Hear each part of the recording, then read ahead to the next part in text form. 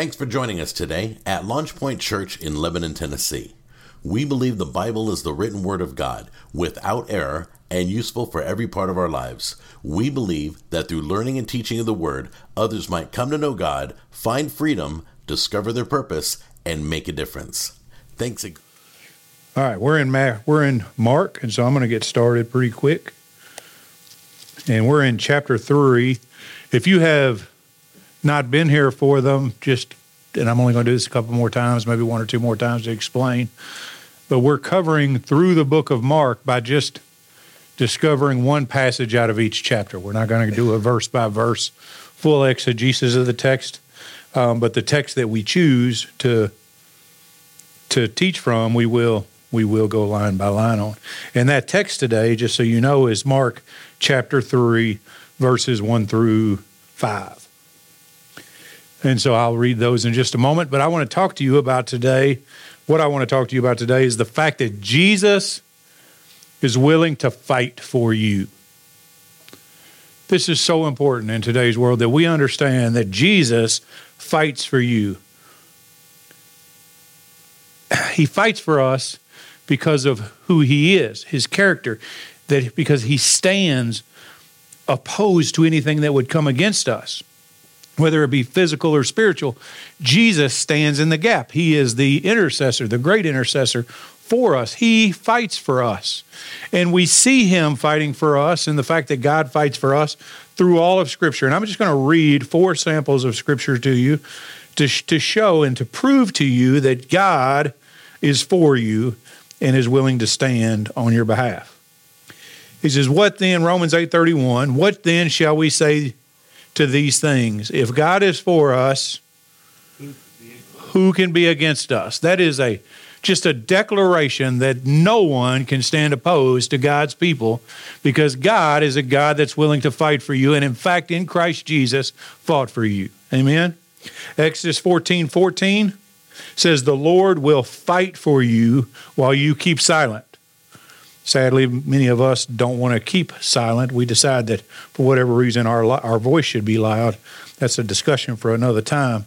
Deuteronomy 20, verse 4 says, for the Lord your God is the one who goes with you to fight for you against your enemies to save you. Joshua 23:10, one of your men puts 1,000 to flight, for the Lord your God is he who fights for you, just as he has promised.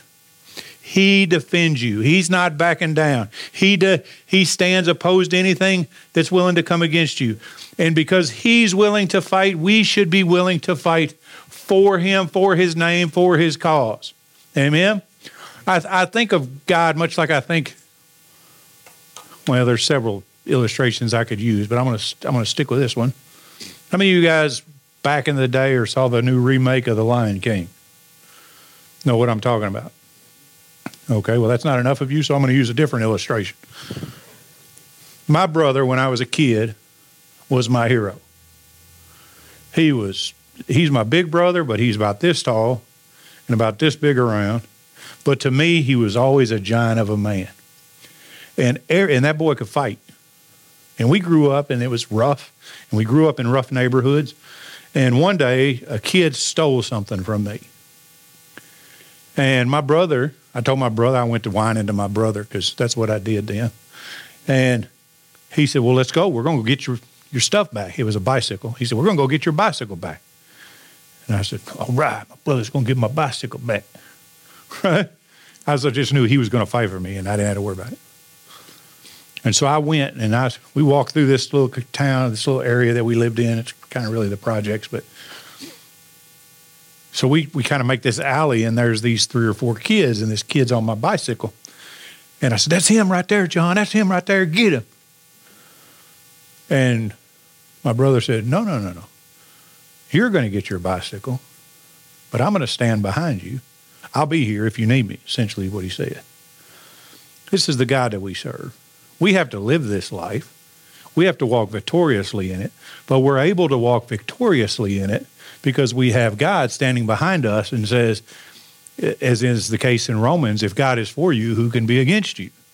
You stand there, you do whatever it is you need to do. Be confident in the fact that you are victorious, you are an overcomer according to the Word of God, and I'm right here with you. I haven't forgotten you. I haven't forsaken you, and I'm willing to fight for you. This is the message that Jesus is trying to tell us, or what I'm trying to convey to you through the scriptures about Jesus in 1 through 5. And in chapter 2, we see multiple instances where Jesus fights, or he has collisions with the religious elite. He's always fighting religious people for the heart of God over his people. And so we see 3 different instances in this chapter 2. We see him fighting, or colliding, as it were, fighting with the Pharisees regarding his authority and his ability to forgive sin. And then we see him colliding or fighting with the Pharisees and the scribes, as we talked about last week, because he was willing to sit with sinners, because it was sinners that needed him, not those that would call themselves righteous. We talked about that last week. And then at the end of the chapter, he was colliding with the Pharisees about their fast and why aren't his disciples fasting? And so he was willing to stand against those who thought they knew something, who were self-righteous, who were willing to do whatever it took to oppress him and his people and God's people, and say, no, I'm not going to allow that to happen. I'm here for them. I'm going to make sure that nothing comes against them. Amen? And we see evidence of this throughout Scripture every time Jesus stands between the religious elite and those who need him most. And so he's a fighter. He stands. Why he stands is because of who he is. And so I want to talk about that today, his character, who he is and how he fights. And so I'm going to do that out of Mark chapter 3, verses 1 through 5. It says this: he entered again into a synagogue, and a man was there whose hand was withered. They were watching him to see if he could heal them to see if he would heal them on the Sabbath, so that they might accuse him. He said to the man with the withered hand, "Get up and come forward." And he said to them, "Is it lawful to do good or to do harm on the Sabbath, to save a life or to kill?" But they kept silent. After looking around at them with anger, grieved at their hardness of heart, he said to the man, "Stretch out your hand." And he stretched it out, and his hand was restored. And I'll go through verse 6. The Pharisees went out and immediately began conspiring with the Herodians against him as to how they might destroy him. So Jesus fights for you. Let me tell you why he fights for you first. And then in 2 additional points, I'm going to talk to you about how he fights for you. He fights for you because because Jesus is faithful. Listen to me. Repeat after me. Jesus is faithful. He's not forgotten you. I've said that once already, twice already. I'm going to say it again. We sang a song at the beginning of the worship service that said, "Even so." Did y'all catch that? The words of that song that we repeated over and over and over again were "even so." And let me tell you, even so is a slap in the face against anything that would stand against the will of God in your life. My heart's broken. Well, even so, God is still king. Well, my family's falling apart. Even so, God is still here for you. My finances are destroyed. Even so, regardless, nevertheless, God is here. Even so, he has a plan for me. He knows that plan over my life. He conspires to accomplish that plan in my life. He's not left me. He is my peace. He is my shelter. He is all the things that he says he is. And because I believe that, I can stand because he's faithful and say, who can stand against me? And the answer is no one can stand against you. Amen? And so I want you to know that Jesus is faithful. If you'll look in this text, it starts, interestingly enough, but it starts in a way that we often overlook. He says, he entered again into the synagogue.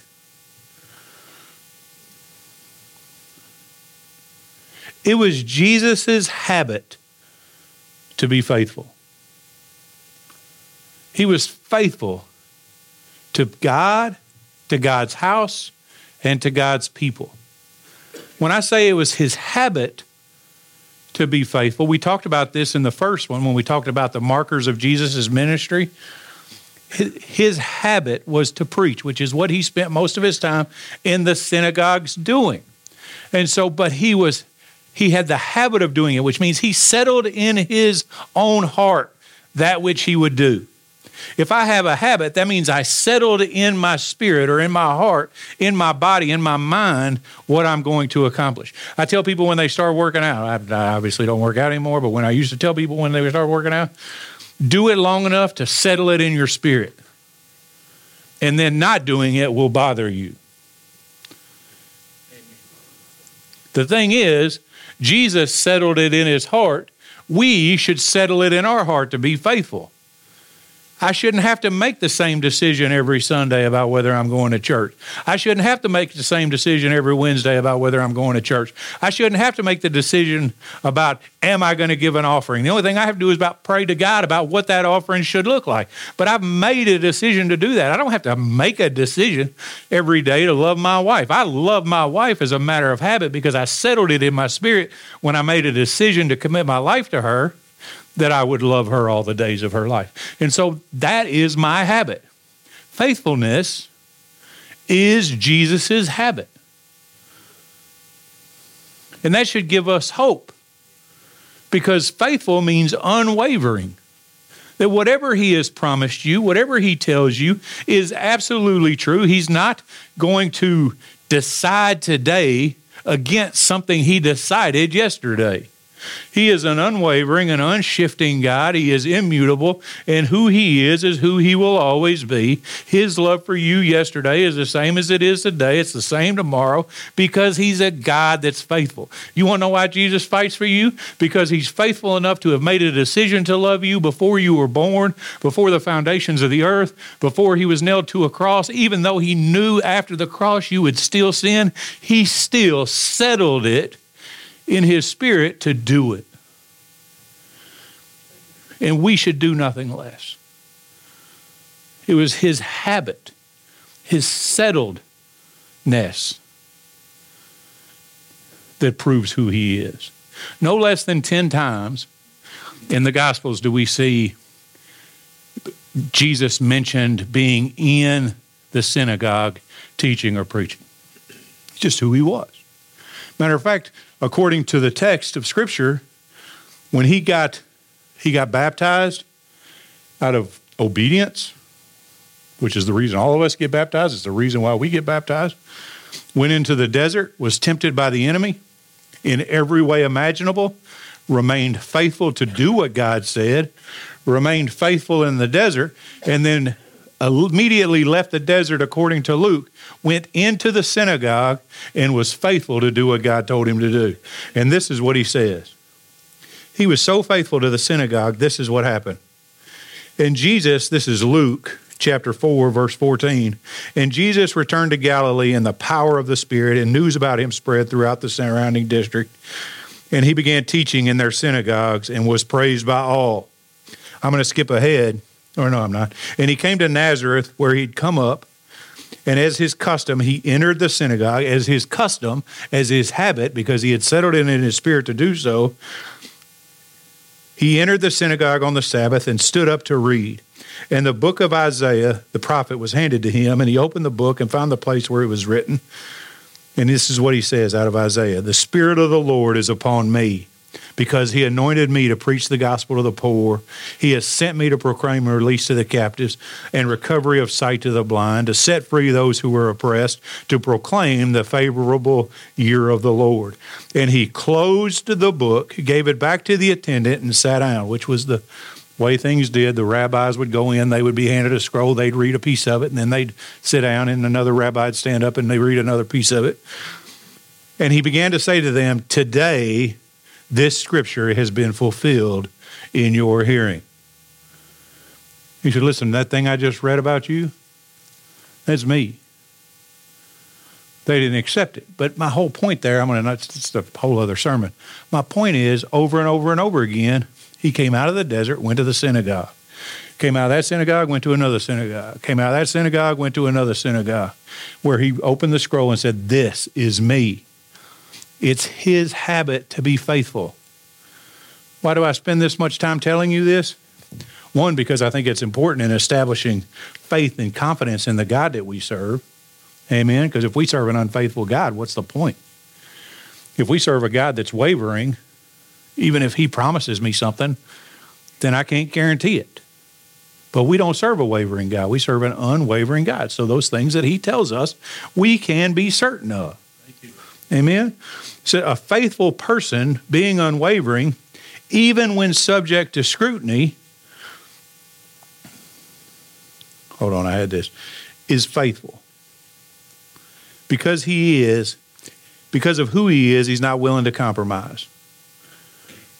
And I'm reading this sentence specifically on purpose. There is no judgment that can be levied against a faithful man.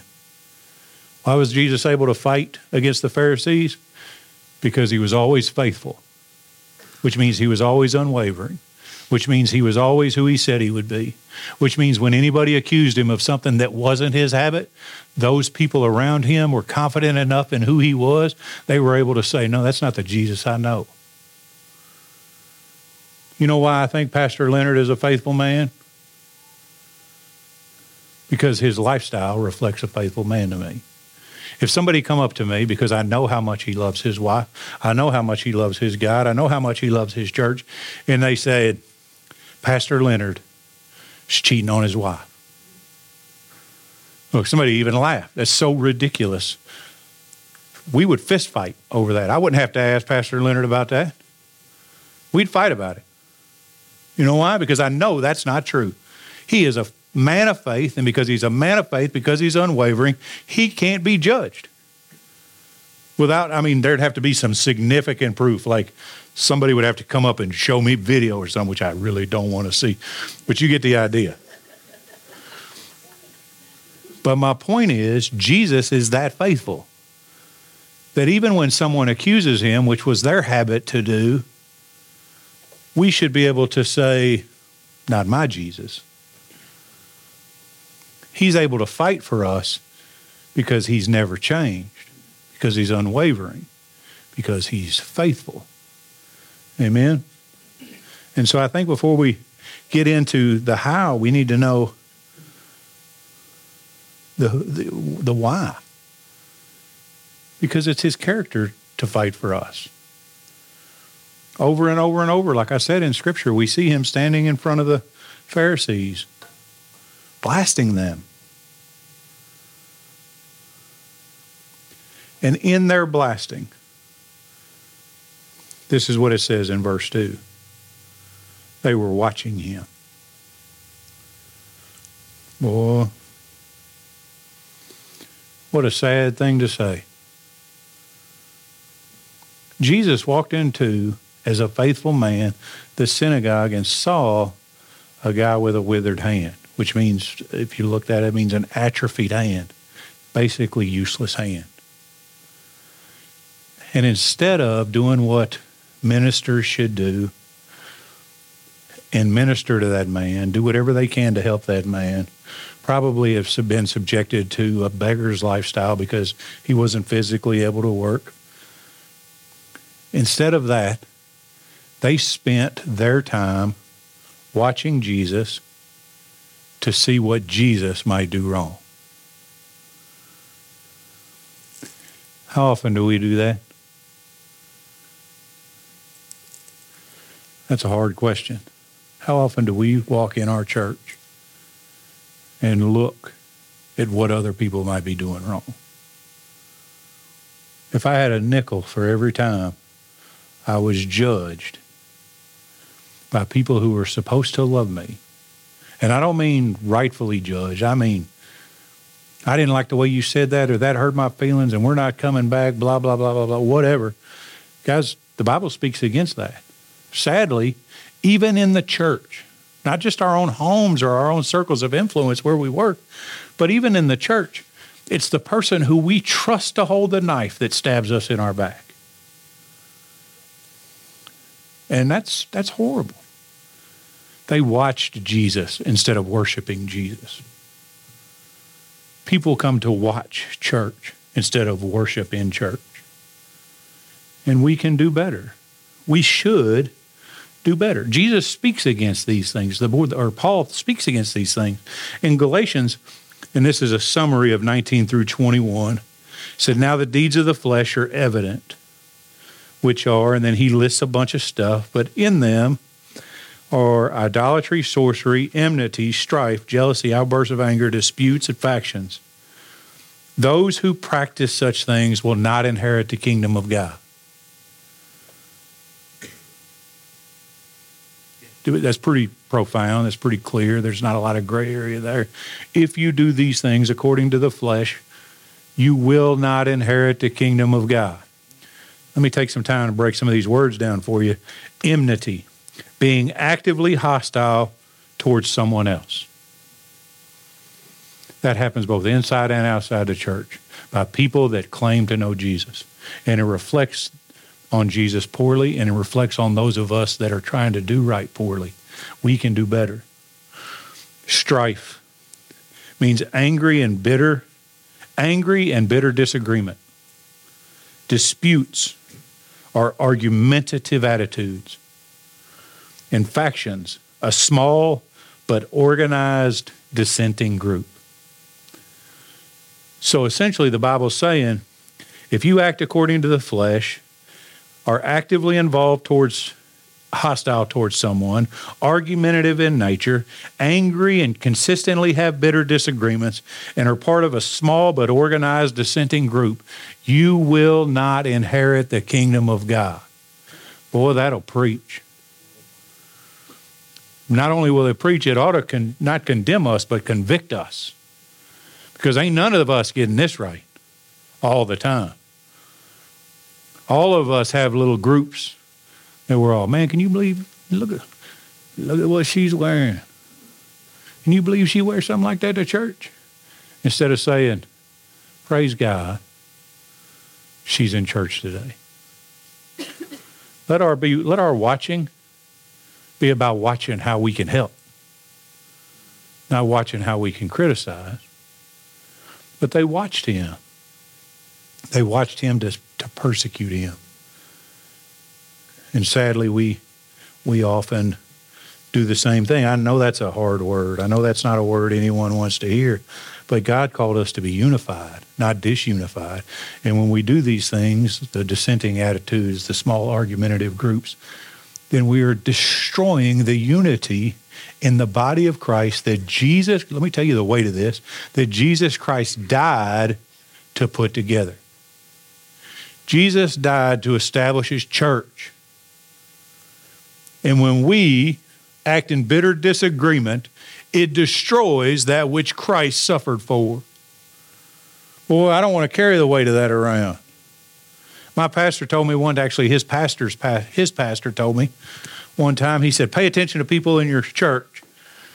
He said, because they'll come in like they left, or they'll leave like they came in. He said, they come in, they're all excited, they're evangelizing their friends, they're talking about this new place they found and how the Spirit of God is there and blah, blah, blah, blah, blah, and they're super excited, and they start gathering their circles of influence around them. Until you say something they don't want you to say, until someone doesn't talk to them they thought should talk to them, until someone did something that they didn't agree with, and then they're going to leave the same way they came. They're going to start creating small dissenting groups, drawing people into them and evangelizing them to lead. That's the danger of destruction of unity. And that's not what we're called to. And I know it sounds like I'm off topic, but I'm not, because people are watching us. Let all of our actions begin by observing self. I was told or read or something many years ago that to not get angry when people criticize me. And I try really hard. But the idea about not getting angry when people criticize you is because the inside of every criticism is some, even if it's microscopic, kernel of truth. And it's your job to dig that kernel out. Because like a pearl, there was a grain in there somewhere that eventually grew and eventually grew until the shell couldn't stand it anymore and it erupted. But when you start feeling that irritation, stop watching them and start talking to them. We get in trouble when we keep watching and stop talking. If they would have talked to Jesus, if they would have just spent some personal one-on-one time with Jesus, these scribes and Pharisees, I guarantee Jesus wasn't scared to expose himself to them if they had a sincere heart. He came to save everyone. They are the unrighteous. They are the sinner, the sick that they didn't recognize. And so if they had a conversation, a sincere, legitimate conversation with him, they would have had to have stopped watching and started worshiping. And we should do the same. If there's some little grain of sand in us, before it turns into something that breaks open our shell, creates disunity, we should have the heart of Jesus and talk to him about it, talk to them about it, so that disappears and goes away. It's amazing how much a conversation will destroy. A humble conversation will destroy. And that's what we're called to. We're called to humility. Ephesians chapter 4 says this in verses 3 through 5, being diligent to preserve the unity of the Spirit in the bond of peace. There is one body, one Spirit, just as also you were called into one hope of your calling, one Lord, one faith, one baptism, one God and Father of all, who is over all and through all and in all. That's a lot of ones. What's it saying? It's saying, you're not you, and you're not you, and you're not you. You're a finger, you're a toe, you're an eye of the same body. Start acting like you're part of the same body. Unless you're willing to go home and take a hammer to your finger. Because in the spiritual realm, when you dissent, when you create factions, when you watch in church instead of worship in church, that's essentially what you're doing in the spiritual. You're taking a hammer to your own thumb, and it just doesn't make any sense. Amen? Everybody all right? That's why I love the Wednesday crowd. One, you pay attention, and two, I could talk a little sassy to you, and you don't get near as offended by it. All right. But Jesus was faithful. We should be faithful. Number two, Jesus fights for us because he is courageous. Mark chapter 3, verses 3 through 4 says this, and he said to the man with withered hand, get up and come forward. And he said to them, is it lawful to do good or to do harm on the Sabbath?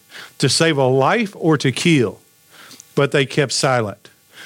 The Pharisees and scribes hated Jesus because he exposed them.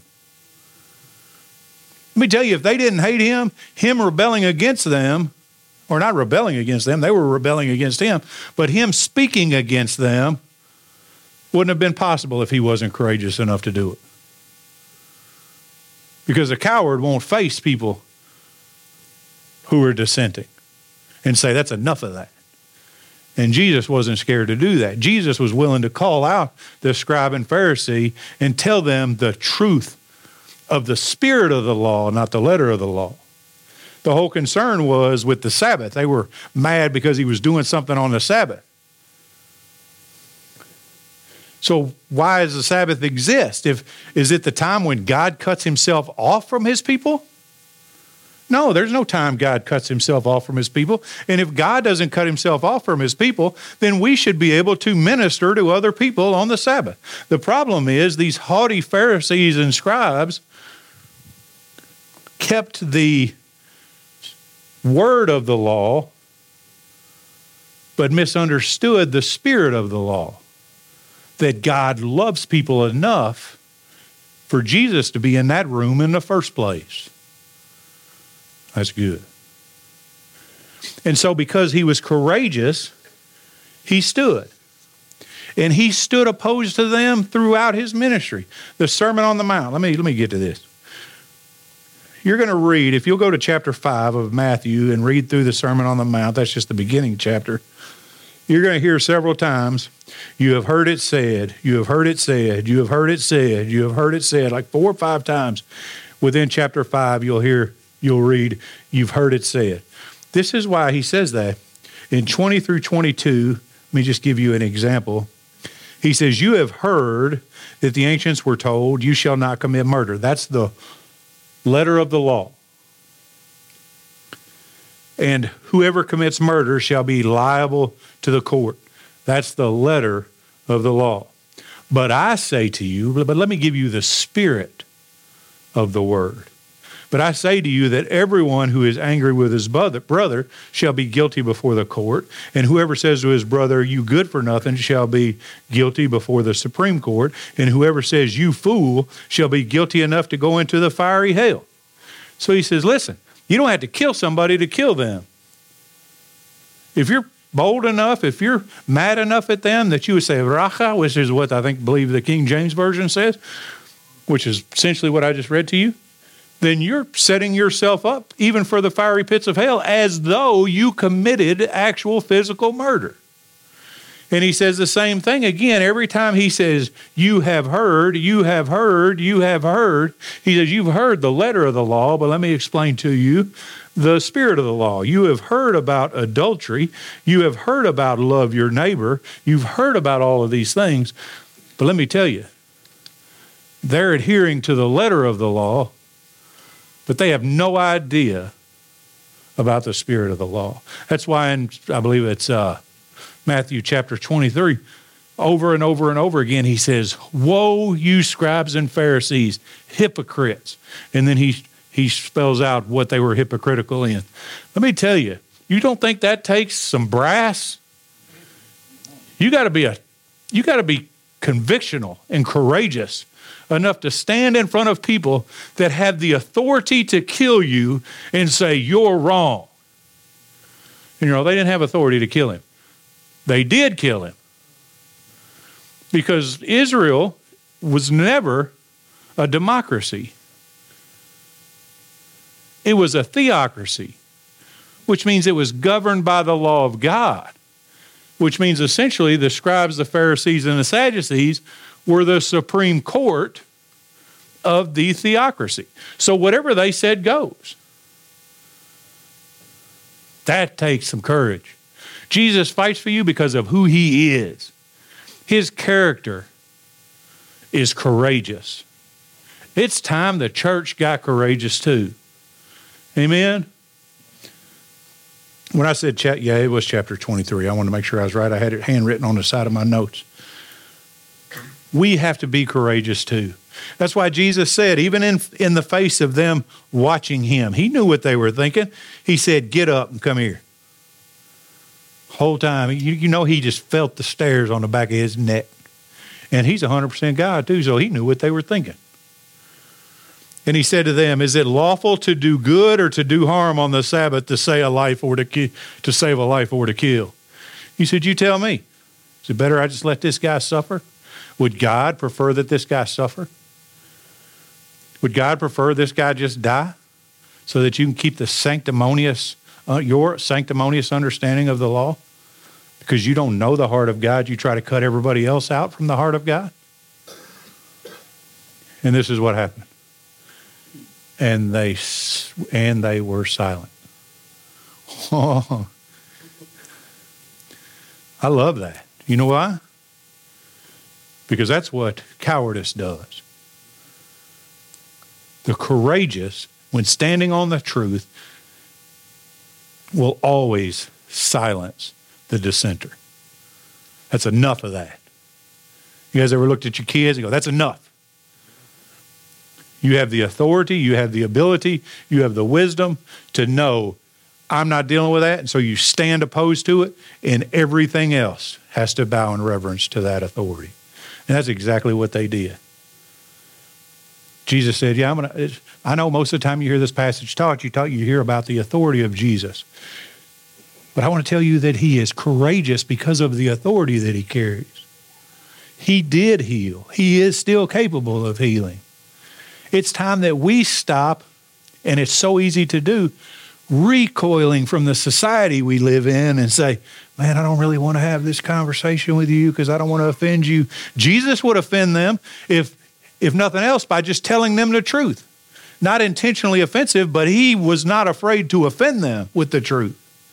And we need to start getting the same way. The world is dying because the Christian has stayed silent too long. Amen? We could go on and on about that. I'm not going to. My wings start twitching and all that. But let me tell you, it's time that the church stands up. The church has to stand up. And this is in verse 5. This is the last thing I will tell you. That Jesus fights for you because he's compassionate. In verse 5, it says, after looking around at them with anger, grieved at the hardness of their heart, and said to the man, stretch out your hand. And he stretched it out, and his hand was restored. I've told you guys, compassion is mercy in action. I can have mercy all day long. Oh man, I feel so bad for you. But if I'm not willing to move that mercy into action, it's not anything other than apathy. I don't care enough about you to solve your problem. But that's not the Jesus we serve. He cared enough about us to solve our problem. I want you to pay attention to some verbiage within this verse. It says, he was angry and grieved because he recognized the hardness of their heart. I told you earlier in the sermon, this little teaching or whatever you would title it, that Jesus loved those people, the hypocrite, as much as he loved the saint. What they did makes him righteously indignant, and what we do makes him righteously indignant. But you know what? He also grieves over us. And because he grieves over us and desires better for us, his heart breaks because he's compassionate, because he extended mercy to us in action through the work of the cross. And the best we can do is spend the rest of our life trying to emulate him. Amen.